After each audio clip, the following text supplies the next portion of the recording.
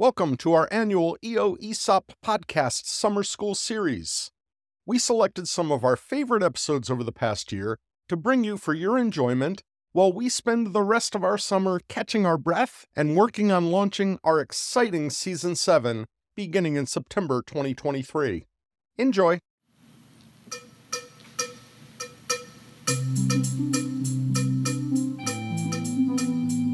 Welcome to the ESOP minicast. Thank you so much for listening. My name is Brett Kiesling, and as it says on my business cards, I'm a passionate advocate for employee ownership. Next week, I travel to South Florida, where I'm both very honored and excited to be the keynote speaker at an employee retreat for approximately 70 employee owners of an ESOP. In future episodes, I'm sure I'll share more about the retreat and the company and what I shared with the employee owners, and as importantly to me, what I learned from them. To prepare for the retreat, I've had conversations with a number of members of the leadership team there to help me learn what information would be most beneficial or interesting for the employee owners to hear. As you'd expect, many of the questions or topics are specific to that company, about enhancing the culture, increasing share value, and what leadership skill sets are particularly helpful for employee-owned companies. And I can't wait to share my thoughts on those subjects. One of the questions sent to me just warmed my heart so much that I wanted to take a couple of minutes to discuss it on the minicast today. The question wasn't really about their company specifically, but the bigger picture. That question is, what impact does being an ESOP have outside of our organization? For example, how does being an ESOP contribute to the greater good of our community? This is such a great question, and the answer to it has certainly evolved in the 15 years that I've been in employee ownership. And that evolution has become exponentially more obvious since our world was faced with COVID and all of the resulting disruption.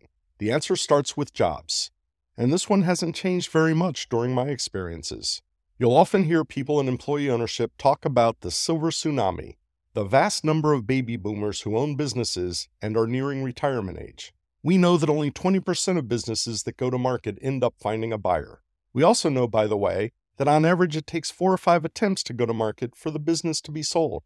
This means that approximately 80% of businesses will actually cease to operate when the owners retire.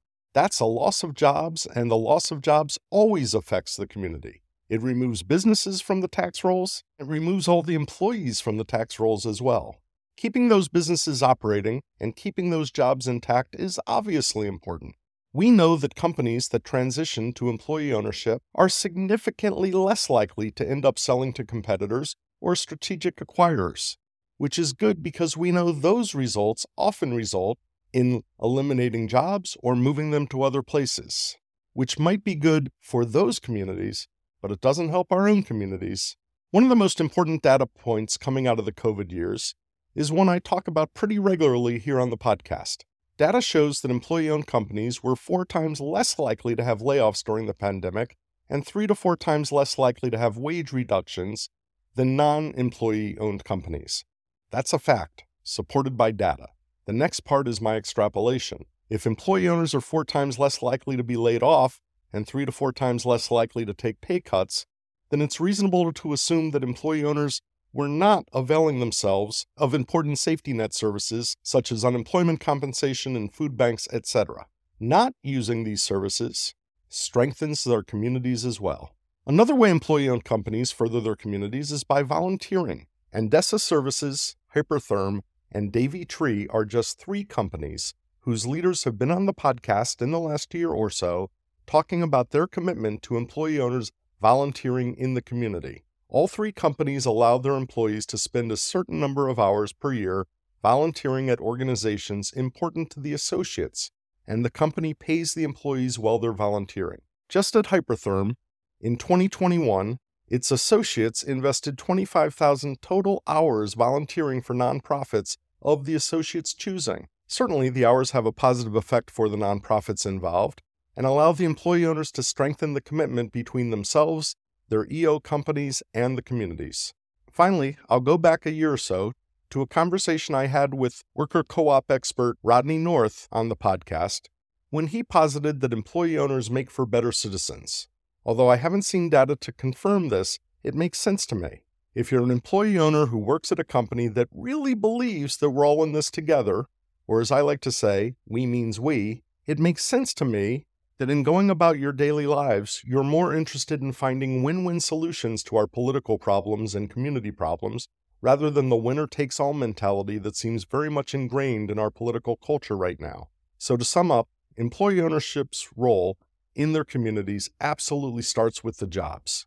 The jobs stay there, the tax base stays there, and the people stay there. But it extends to the safety nets, and often extends to volunteerism, and can lead all of us to becoming better citizens. And that's a pretty powerful place for employee ownership to find itself. With that, we'll wrap up today's episode of the minicast. I can't wait to travel to Florida next week and then to share my thoughts with you before too long after that. Thank you so much for listening. This is Brett Kiesling. Be well. We'd love to hear from you. You can find us on Facebook and Twitter at EO Podcast Network.